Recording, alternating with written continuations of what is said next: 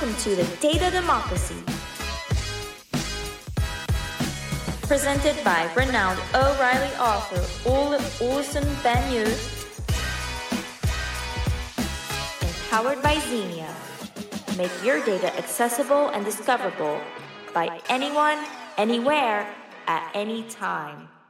Hi, Ron. Hi, Wally. Good to be here today.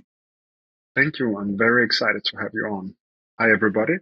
You're listening to the Data Democracy, and I'm your host, Ole Olsen Benyu. I'm the chief evangelist in Xenia and the author of the Enterprise Data Catalog published with Rally. In this podcast, we explore what a data democracy is. And it's something that is very difficult to obtain, so that's what we talk with all the guests about. And today's guest is Ronald Ross. Ron is co-founder and principal of Business Rule Solutions, where he actively consults. Business Rule Solutions specializes in policy interpretation, business rules, decision design, concept modeling, and business knowledge engineering. Ron is creator of RuleSpeak and chairs the Building Business Capability BBC conference, the official conference of the IIBA. Ron's 55-plus year career has consistently featured innovative, business-driven solutions. He is recognized internationally as the father of business rules. He is the author of 10 professional books. One of them is Business Knowledge Blueprints, Enabling Your Data to Speak the Language of the Business.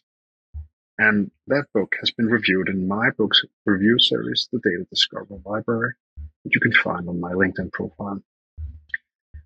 Ron specializes in disambiguation, rules, policy interpretation, structured business vocabulary, concept models, business analysis, data quality, and business knowledge engineering.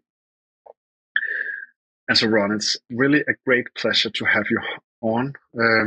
Thank you very much for taking the time. If you can, how would you summarize your quite extensive and influential career?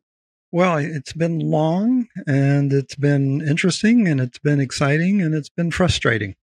And when I say frustrating, what I mean is that we see a lot of the same problems we saw when I began back in the 1970s. You may not know this, but my very first book was called Data Dictionaries and Data Administration. That came out in 1980. And so I did a lot of thinking back then about the importance of data dictionaries. I don't think I would use that term today, but in terms of dictionaries, to give you better access to the knowledge, the data of the organization. So I've been through many changes since then, especially with having to do with data modeling, which I always felt was a bit insufficient, and that brought me to business rules, because that's sort of a missing ingredient in data quality. And then from there on to concept models and the importance of semantics and linguistics in improving communication. And that sounds rather esoteric. It's not at all. It's very basic to our ability to communicate better. And so one of the things I hope we'll talk about today is the ability to communicate better as a community, which I think is an important ingredient of data democracy. But we'll see about that. Oh, I completely agree. And I think, Ron, that one of the elements that you're already touching upon here is that you're mentioning that some of the things that you're working with sound a little esoteric if you just listen to it like for the first time. I must say, I had, to be honest, I had a little bit that feeling when I heard, for example, disambiguation the first time.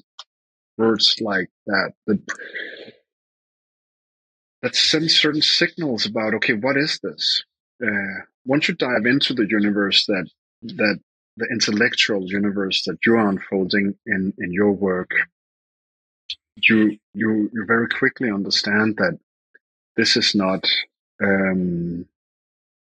something that has been made up for the sake of for the sake of doing, let's say, high-end consultancy.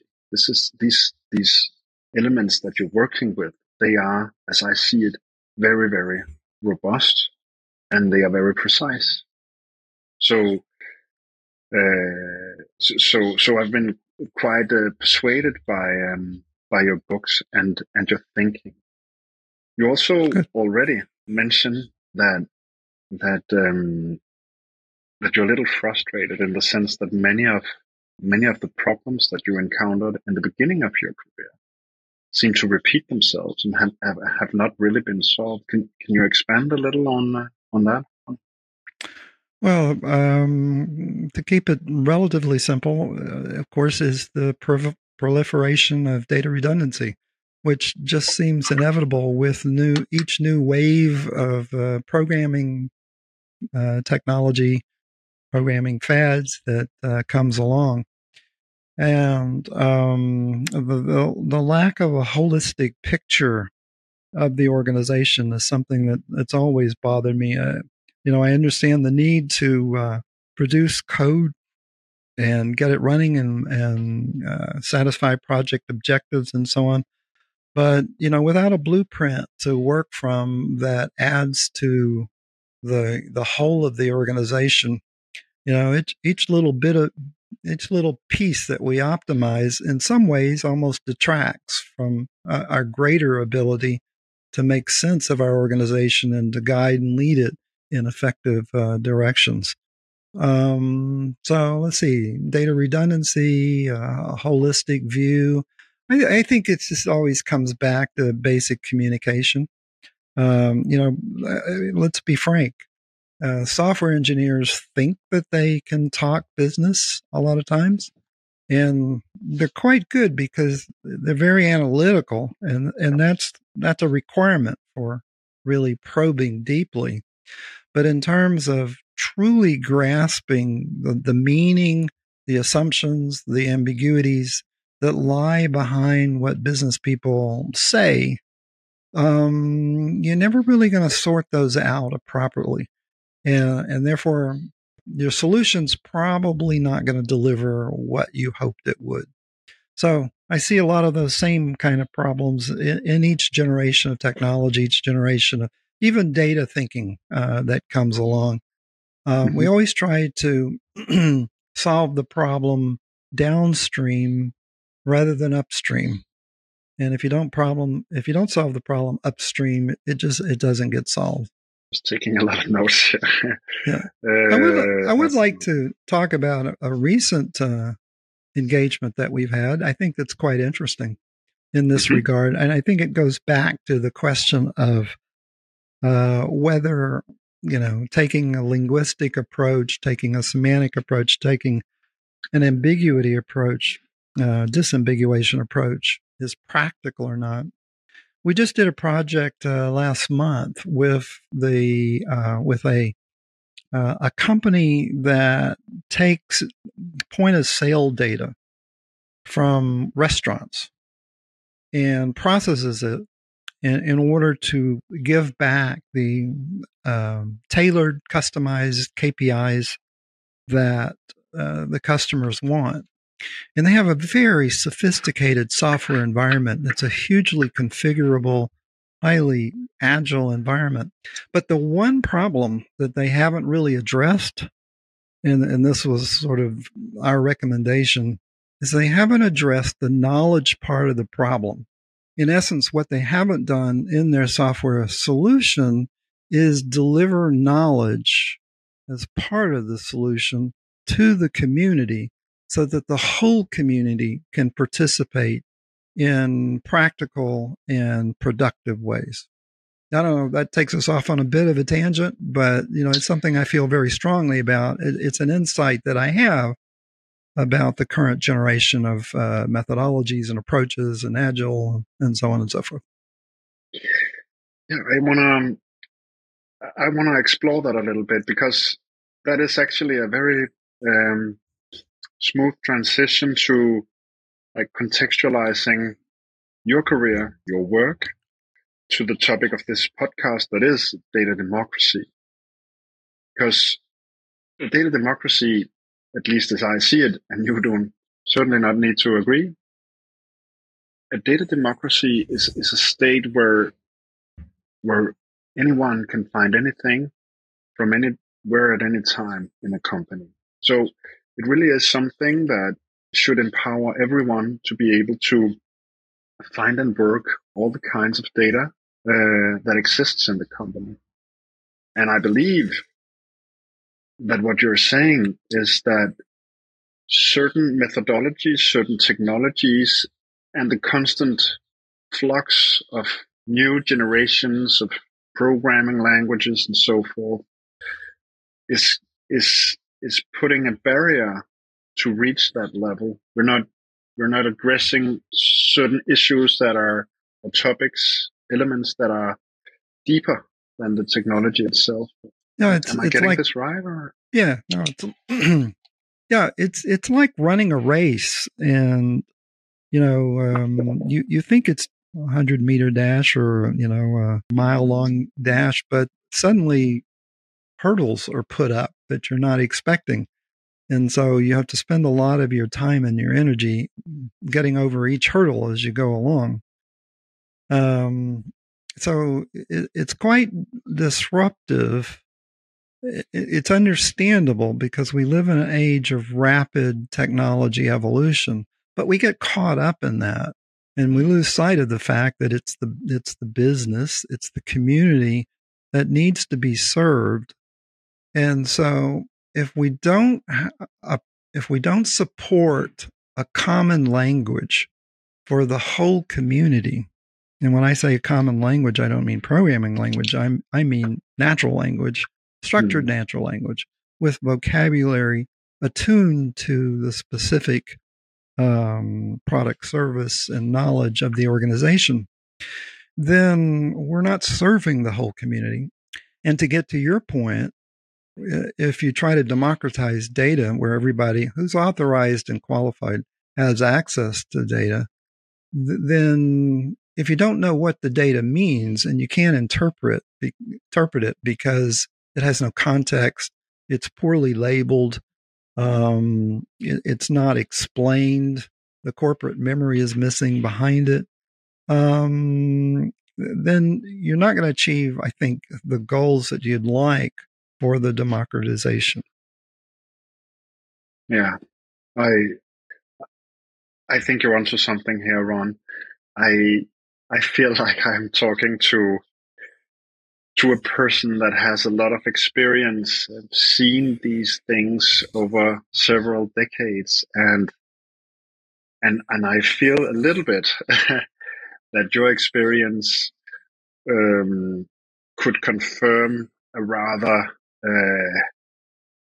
negative perception. Not to say in any way that you are negative, but the accumulated experience that you have tends to indicate that this is something that repeats itself. So in your experience and with your perspective, Ron, what's the best way out of this mess? How do we actually democratize data? How do we get to a state where it's not the software engineers and the short-term thinking that dominates, but that serves and supports the business? What's the best way to get there?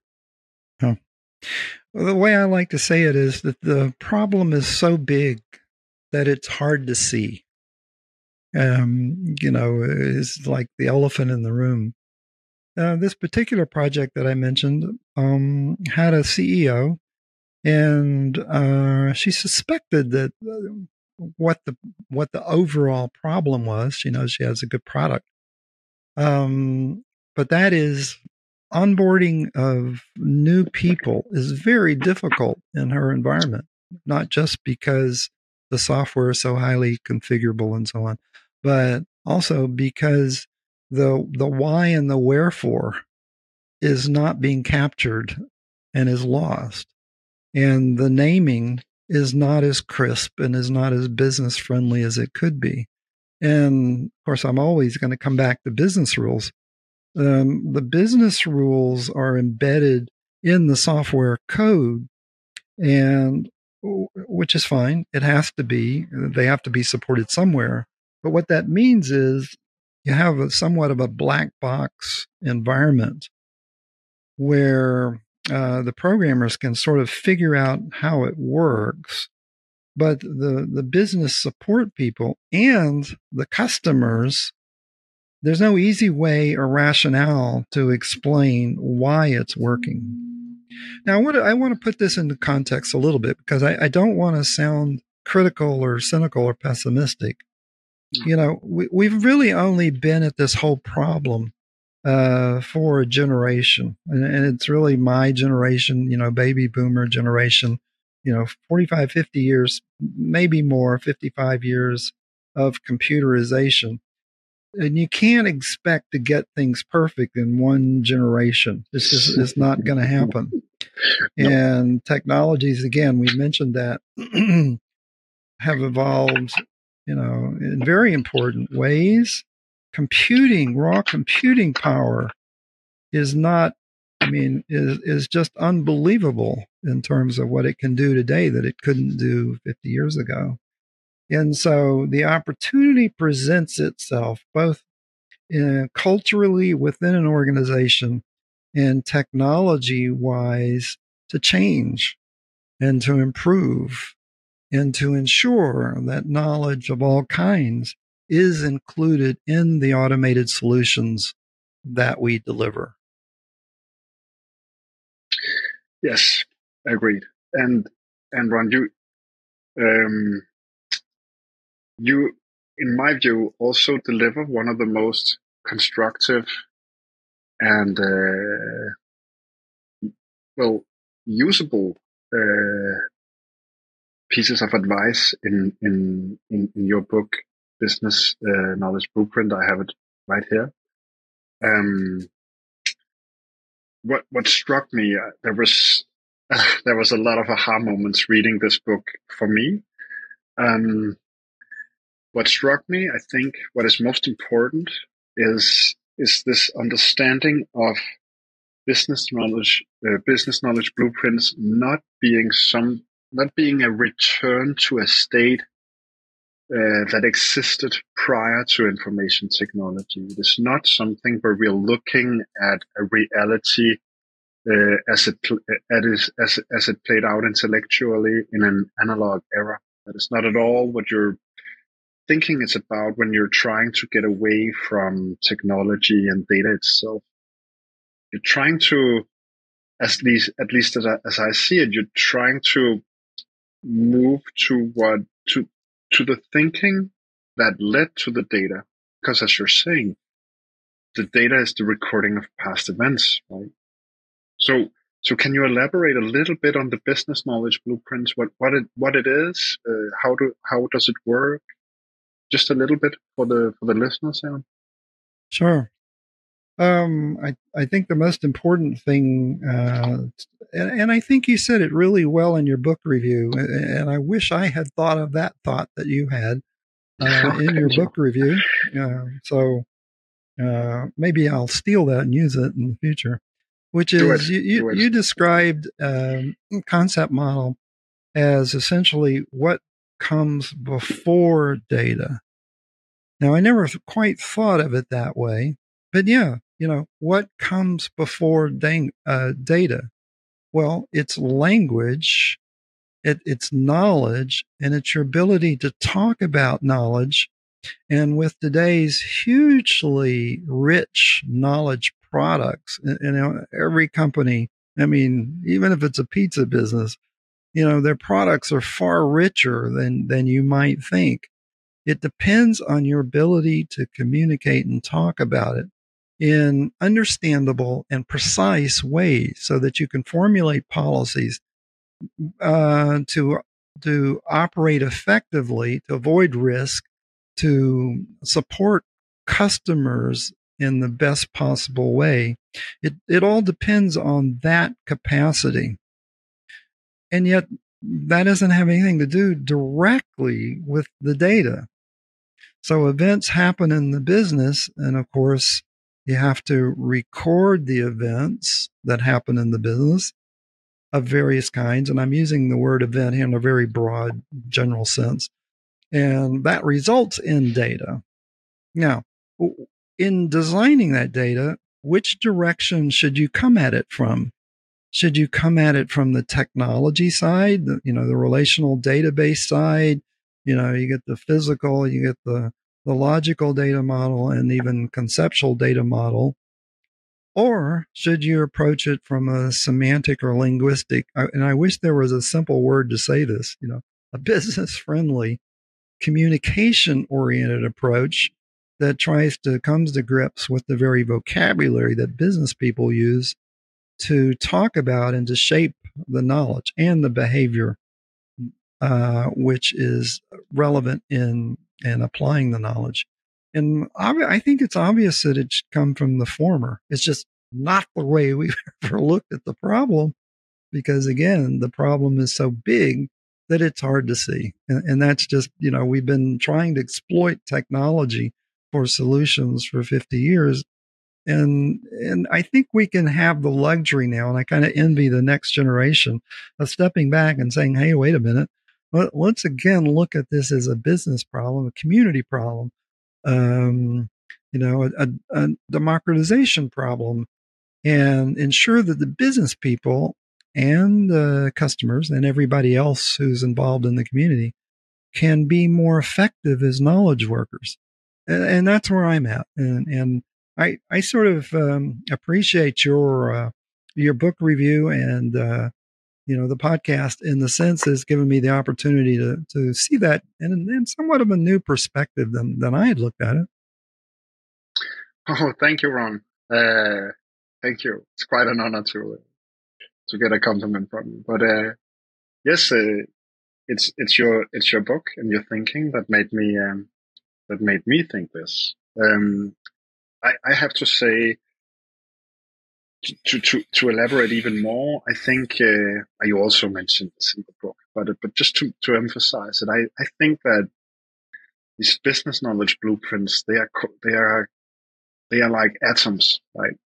I mean, they are so solid if you build them, if you understand them, and if you take good care of these business knowledge blueprints, you can have an ever-changing technology landscape. It doesn't really matter. I can prove that to you. Oh, please do that. That's very interesting. I can prove it to you by means of a story of a client.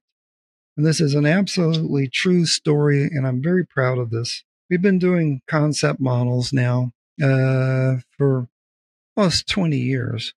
We used to call them fact models because they originally arose from the work of Shir Neeson and Terry Halpin and so on.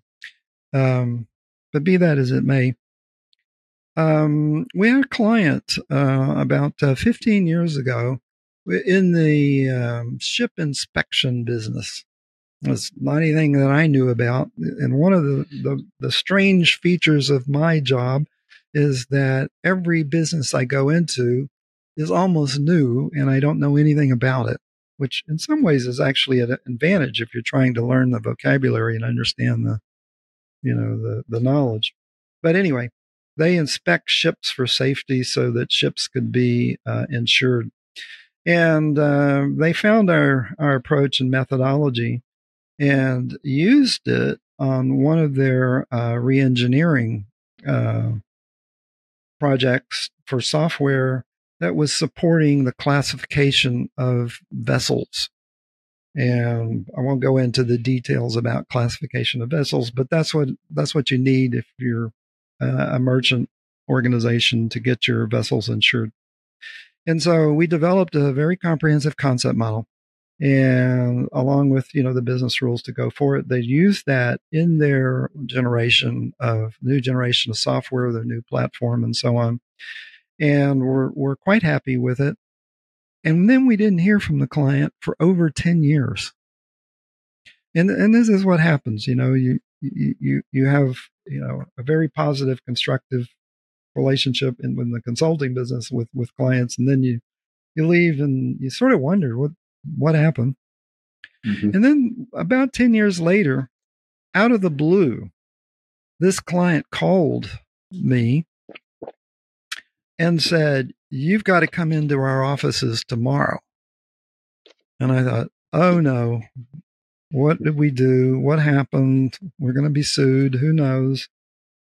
Fortunately, this client was in town, so all I had to do was drive across town. And so the next day I walked into the office and into the boardroom, not quite knowing what to expect. And there on the boardroom, the mahogany boardroom table of the executive suite was a printout of the concept model that we had developed 10 years earlier. Now, this was a ship inspection thing. So it had the big, huge, nice plotters, which was kind of nice so they could plot it all out nicely.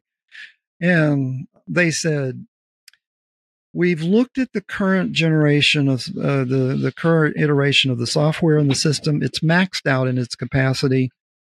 We have to re-engineer it. And we've decided the only artifact, the only thing that we can salvage from the existing environment from 10 years earlier, 10 or 12 years earlier, is the concept model, because it is still 90% accurate after the 10 or 12 years." And so then I started to relax a little bit and feeling a little bit better. But, me being me, I got a little, and then so I had to ask, well, what's the 10% that's not still accurate? And the answer was, well, we've added a few peripheral new areas that we didn't support originally. And so they were sort of on the side that could be attached into the it wasn't a disruption of the core structure. And so what that proved to me is that the core business knowledge, as long as you stay in the same business, doesn't evolve that quickly, because this is the stuff you have to talk, business people have to talk about day in and day out. I mean, they're still out there inspecting vessels, inspecting ships, and so on. Now, in 10 years, there's all sorts of new vessels, new kinds of vessels, oil platforms and hospital ships and all that they hadn't done before. But that's just variation on themes that have already been structured and established and can easily be incorporated. Now, that's real agility in the long term. That's not short-term agility. That's agility in the long run that covers generations. And that, I think, is the point of a business knowledge blueprint, is to give you that core stability, because it's based on the knowledge of the space that you're in as a business. Wow. It's a little difficult to get back on that one, Ron. It's a fantastic experience. And well, it was rewarding, because it's not often that, you can come back and say, aha. Now, this wasn't software that persisted for 10 years. The software maxed out, and there's a new generation that they had to migrate to, et cetera, et cetera. So it wasn't the software that persisted. It was the core knowledge blueprint of the organization. So I wouldn't call that esoteric at all. I would call that pretty basic business engineering. Yeah, agreed. 100% agreed.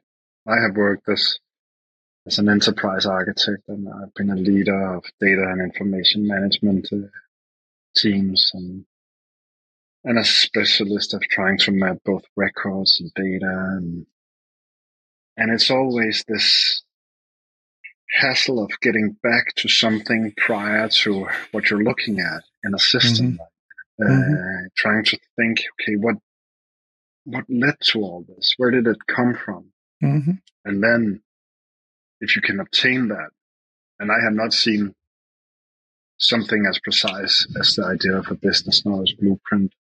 If you can obtain that, how can you open up? How can you actually make people in the organization aware of this, make them consume it and use it in technology projects, but also in their daily work for better decision making and so forth.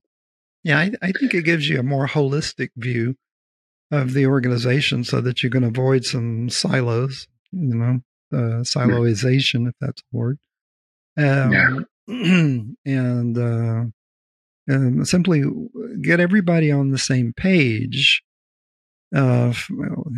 work-wise, which it seems like to me is an important part of being a community. And then in turn, being a community, feeling like a community, working like a community, speaking like a community is an important part of democratization. So Yeah. I may be wrong about that because that's really not my area. But I will add one thing to it.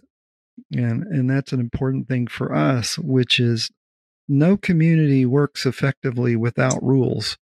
So just because we can get everybody speaking the same language, unless they also agree to and understand the importance of the rules for shaping the knowledge and the shaping behavior, they're not going to produce the most collective, productive result that they could, in my view. So there's responsibility is the other side of democratization. Now, by the way, I'm just making this up. So if it's off target for you, just delete it from the interview. But it sounds right. Yeah, it does. It does definitely. I mean, it does, and it does so because, first of all, it's. I can't resist finding this very, very interesting. But more so, I think that a data democracy is not something that we have fully explored yet. I mean, we're talking about data democracy in this podcast, in a couple of white papers and books, but really, what has been mentioned a lot is data democratization. That more and more people can do more and more stuff with data.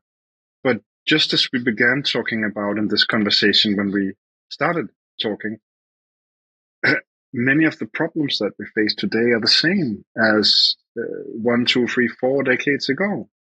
And I think we need to look, instead of just talking about more people being able to do more stuff with data, we need to look beyond that. We need to define, okay, if we're democratizing data, what does it actually mean?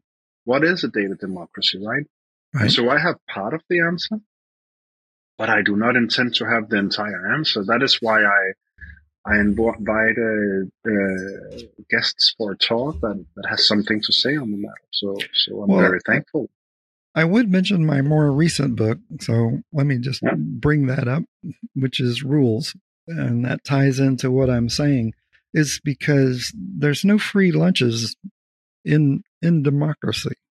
And I think, let's stay away from politics, but there is some real problem with people not fully appreciating that responsibility is the other side of having free access and having free speech and having free whatever. So you have to be rule-based in order to achieve it. That's my feeling. So it's not surprising, I think, that the other side of the coin, the other book that I would write has to do with rules for shaping knowledge and behavior, beyond and above just the business knowledge blueprint. So that leaves me with I have a couple of questions, and then I think we should wrap it up. But speaking of rules, it's a question, but it's two questions. First of all, Ron, would you, for the listeners, just very briefly define what a business rule is? And then secondly, as a follow-up question, to what degree do you think business rules could be considered similar to the laws that we have in a democracy, but just the kind of laws for a data democracy?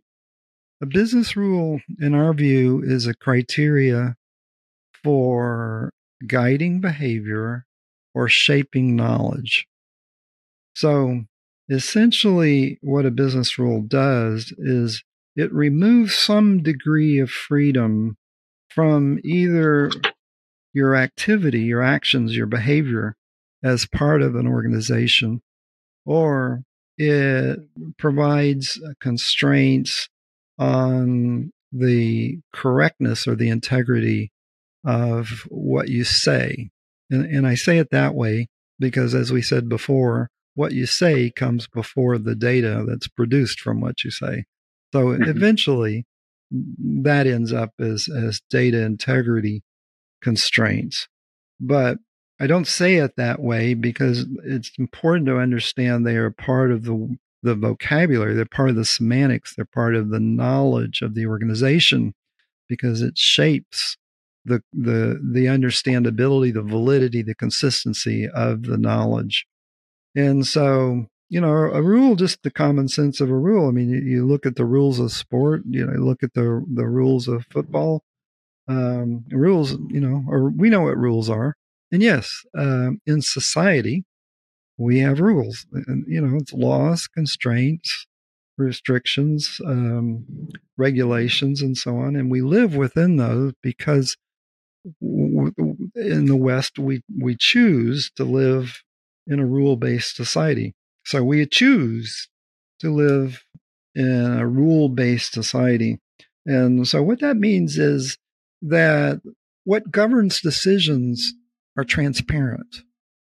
It's not capricious. It's not, someone who just makes up the rules as they go along.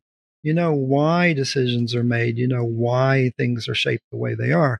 And I think that's very important for establishing a sense of belonging, a sense of citizenship.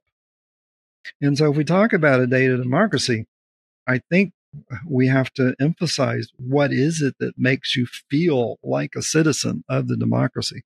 And it's not just access, that's very important, but is also your responsibility in terms of improving, in terms of supporting the democracy.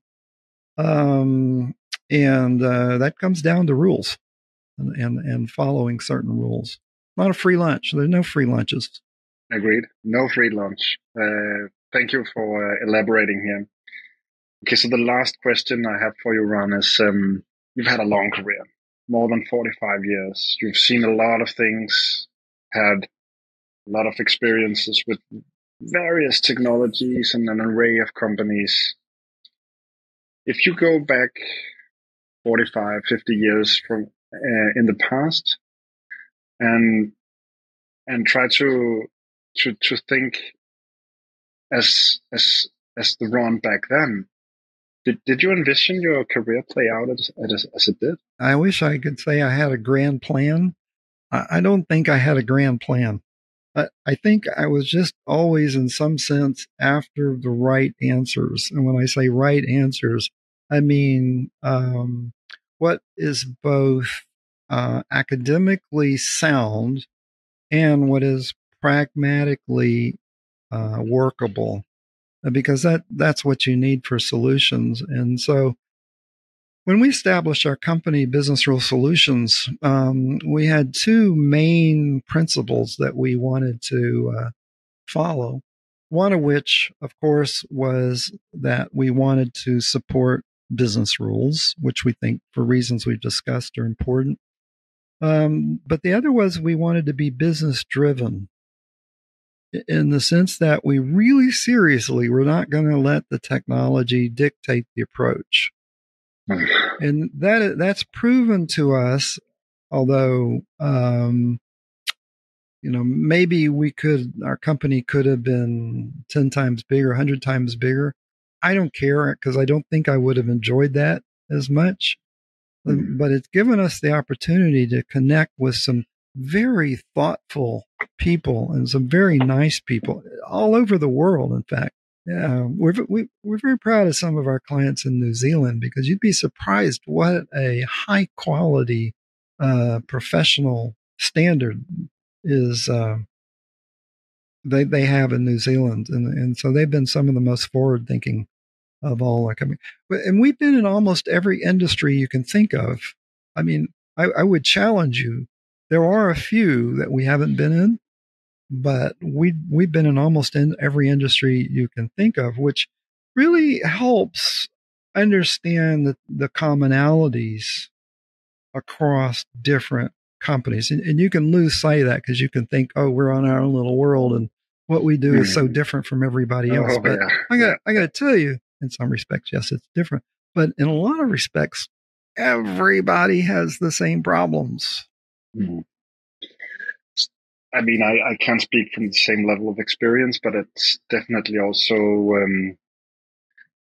my feeling and my experience having worked in a couple of industries. I recognize, I definitely recognize that.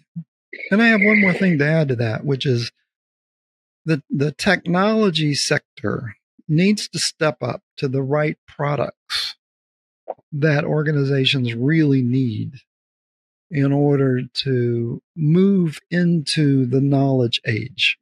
And so far, they haven't done that. I can understand they're driven by profit. They're driven by, fads. They're driven by whatever. But come on, with machines as powerful as they are today, it's so much better what we could do if we had the right tools. I'm going to leave that as the closing remark, because it's not that I haven't agreed in what you've said so far, but I very, very deeply believe that tech companies should do exactly that. I've been struggling very much in all my career, especially as an enterprise architect, with exactly this problem. With all the money and all the capabilities in these companies, I mean, look at the money that's being thrown into LLMs, which are amazing. I'll give you that, and I can't think of a lot of use cases, and there are a lot of very interesting things about it. But my goodness, if some of those resources had been thrown into actually revolutionizing our use of natural language to build systems directly so that everybody could be a participant, and we don't have this priesthood of programmers who sort of drive things in a lot of organizations, we'd be so much better off. I don't know if you want to include that thought in the. I'll let you be the judge of that. It's a little caustic. I love it. The priesthood of programmers. I think it will even become the title of the episode. I don't know, but it's a wonderful, wonderful phrase, and it's definitely something that I hope we will address in the next couple of decades. Yes. In the global tech community. Ron, it's been a true pleasure having you on. I hope we get to chat more in the future. I will read more of your books. I recommend every listener of this podcast to read your books. They are excellent and much needed in a very crowded, noisy, confused global data community. They stand out as clear-cut, simple, useful books. Thank you very much for those and for your experience and sharing your thoughts here today, Ron. Thank you for being on. That's very kind of you to say, because I've always thought that it's important to record what you know in the best way you possibly can for the benefit of others. I guess that sort of is part of democracy too, isn't it? In a way. It definitely should be. Should be. Okay. Well, thank you very much. Appreciated the invitation and the time spent with you. Yeah, likewise, Ron. This was. I'm very happy that you took the time, and this was really, really fun.